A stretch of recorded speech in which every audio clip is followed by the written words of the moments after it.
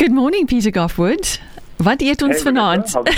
Good. Yeah, I was going to say, don't let Elise get hold of that song, because she'll just play it to me every afternoon. It's a great one. They're from great local talent, Rafensi. Okay, I won't tell her if you don't. So your secret's safe with me. What are we talking about this week? So this week, 2 days ago was International Chef Day, and I thought we'd talk a little bit about, just to reminisce of some of the interesting stories of my travels.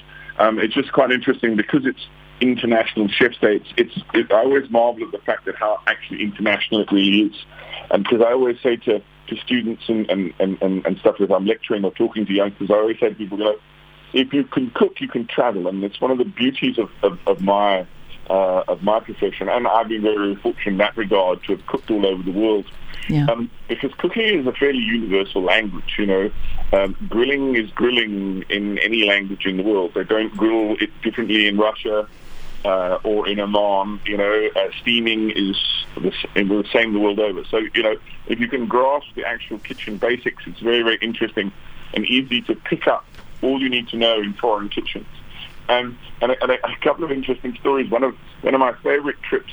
I've done a lot of stuff with over the years with the Department of Trade and Industry, who often do sort of South African trade missions to different countries where they take out a lot of people with particularly food and wine who are looking to break into new markets. And often they take chefs with them to do demos and to prepare some of the goods that the South African purveyors are trying to sell in those countries. And I've had the fortunate task of having to cook a lot of these kind of things. And one of my favorites was a trip to Hungary. We were based in Budapest, and it was really quite an experience. They have this annual wine festival, which is quite the most amazing thing I've ever been to. It's in the Buda side. Mm-hmm. Budapest is two cities, Buda and Pest, on either side of the Danube River. And there's the old city and the new city. And it's actually interesting, the new city is 300 years old. Well, okay. That's how old. To give you an idea, the old city pretty much was the castle and the surrounds, and it was protected by the Danube River. And there's this beautiful palace there, and they have this wine festival every year in the palace, and it's on for about 4 or 5 days, and it's attended by about 90,000 people. It really is quite magnificent. And every year they have a guest country, and they invite wineries from that guest country. And the year I was there, South Africa was the guest country. So I went along with about 7 or 8 of the South African wine producers, and I was hosted by a local restaurateur who, it turns out, I didn't realize at the time, had South African connections, was why he was keen to host us. But also he was kind of like the godfather of the restaurant scene in Budapest. So we were treated like royalty. But the funny thing is that myself and my sous chef went along and we sent recipes and menus and stuff through.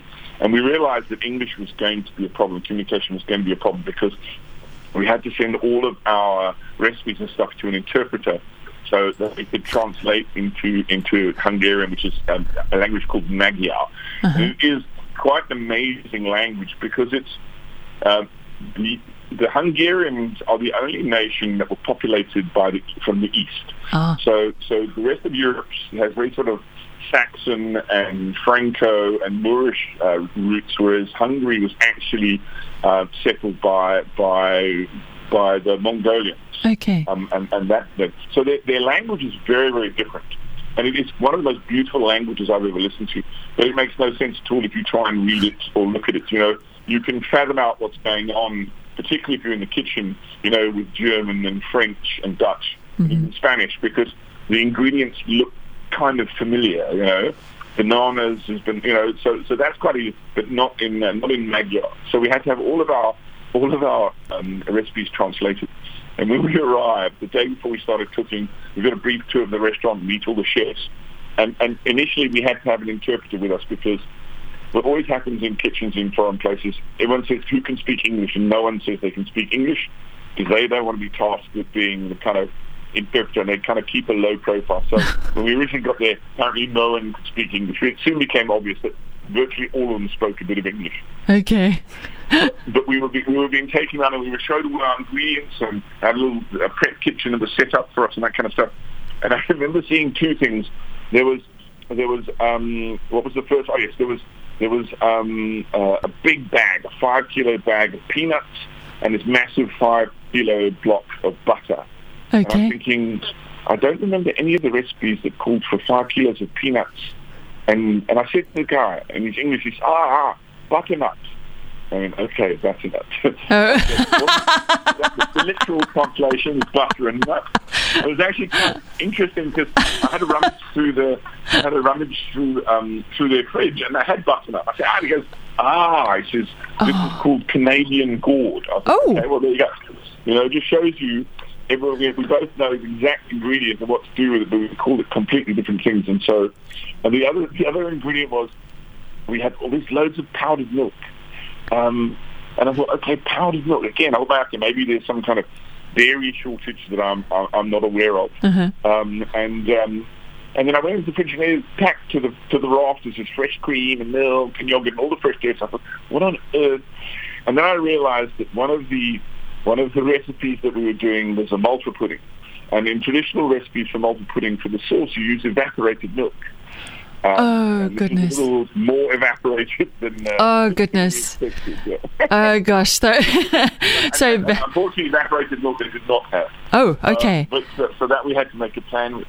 But what was fantastic was this kind of universal language of chefs was, first of all, people started to come and chat to us, and the first thing they say was, what kind of music do you want to listen to?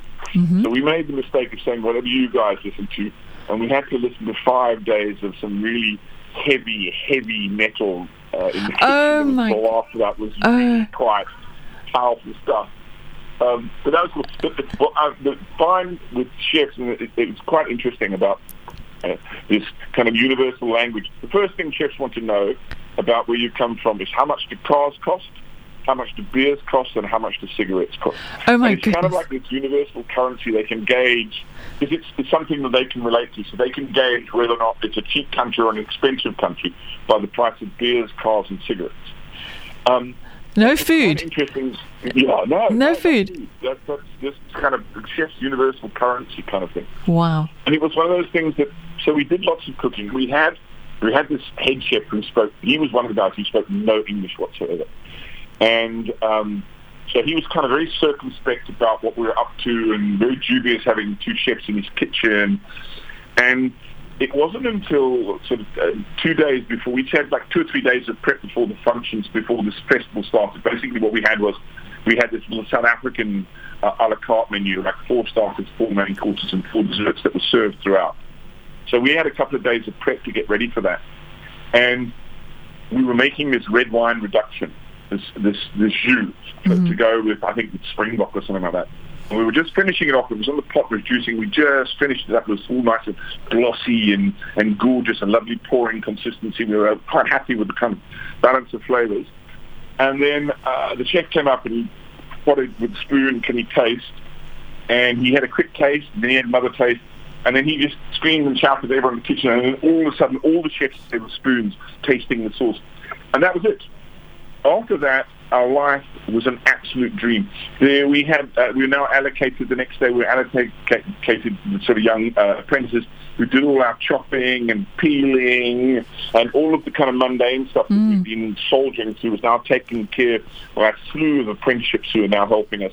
It was something as simple as a sauce that he said, okay, these guys now know what they're doing. Wow. And it was quite interesting. So your credentials... There was this kind of universal language of, yeah, these guys, they're from Africa, but these guys can cook. So the credentials is one of the beauties of it, So the credentials didn't say much. You had to prove yourself first. Yeah. Wow. That's it. That's what chefs like. You come to my stomping ground. You're our guests, and we don't know what you cook. We don't know what your food is like. It sounds a bit strange. Yes. But once they tasted that, they realised we were accepted. The thing was, from then on in, we kind of so. Someone comes to us and said, "Oh, your staff meal is ready." So we said, "Okay, cool." We went to go get a bowl and get out the pot of goulash that everyone else is eating, and the guy said, "No, that's not.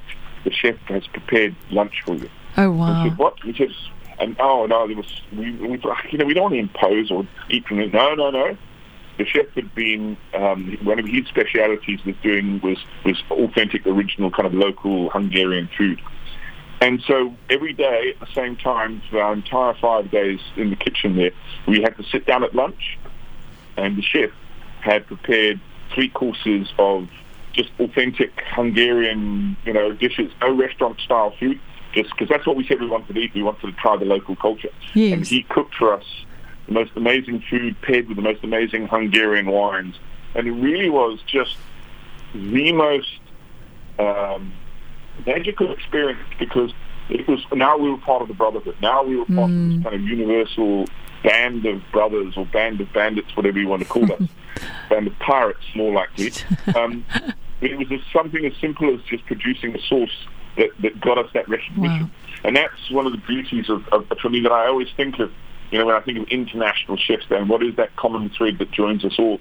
And it's that love of food and the process and the respect for ingredients, because the cooking is the cooking wherever you go. Roasting an entire animal, the theory and the precision is the same whether you do it, in Johannesburg, Jakarta, or Jerusalem. And I think that for me is always something I love about celebrating international chefs. There is that ability to travel and to just speak this kind of common language.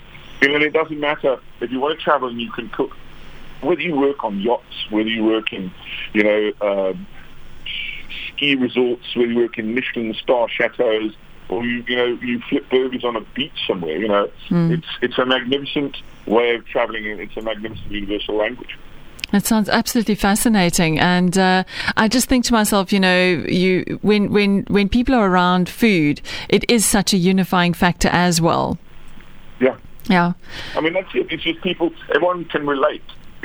We may not always relate to the ingredients, what's done with them, but it's that conviviality of breaking bread together. And as a chef, you're a great part of that process, because you facilitate that. Fantastic. And so that kind of, we have, so I'll just tell you another thing, just quickly. So we have the South African Chefs Association, all does every 8 years. It's called the World Cooks Tour for Hunger. And we haven't done it for a while here. And basically we do a week-long fundraising to do fundraising for school feeding programs. We raised about, I think, 5 million rand last time we did it. That's incredible. Now, what happens is we host a whole lot of international chefs. So we invite chefs from around the world, and we usually have about 200, 250. The event's sponsored by Togo Sun, so they provide the accommodation. But all the chefs pay their own way. They buy their own plane tickets, and they come here of their own volition to come and help us raise funds to raise food for school feeding programs. So we get 250 chefs, international chefs, who fly here just to come and help us raise money. So that's an extension of that brotherhood, which I think is fantastic. Absolutely fantastic. And I remember many years ago when the chefs were hosted in South Africa, what an incredible event it was. It took a long time ago. But in my previous life in the hotel industry. But it is fantastic. And it was good to see the incredible work that was done beyond just creating good meals and actually thinking beyond that. So, Peter, that sounds absolutely fantastic. You want to share with us very briefly what you're up to at the end of November? Oh yes, so we decided to do a braai experience. So we've got being hosted at the Auberge Burgundy in Hermanus for 2 days, for a weekend, and everyone's kind of arriving on the Friday. We'll have some meet and greet. We've got loads of fantastic wine. Saturday we'll do a nice braai masterclass where everyone gets to cook along, and that kind of thing. So we've got all sorts of fabulous things braai-related happening over that weekend. If anyone's interested, they can go to my Facebook page or my Instagram page to go and see the details if it's something they're keen on doing. But, it's going to be a fantastic couple of days. We've got a beautiful, beautiful accommodation. It's a magnificent little place. We're taking over the entire hotel. But it's quite limited. We were only talking about 16 to 18 people, so it'll be quite hands-on and quite intimate. And so you can either go to my Facebook page or my Instagram feed or to the Auberge Burgundy website and book along for our Ultimate Brewmaster weekend. It looks absolutely fantastic. I mean, Peter sent me the photographs yesterday. It looks magical.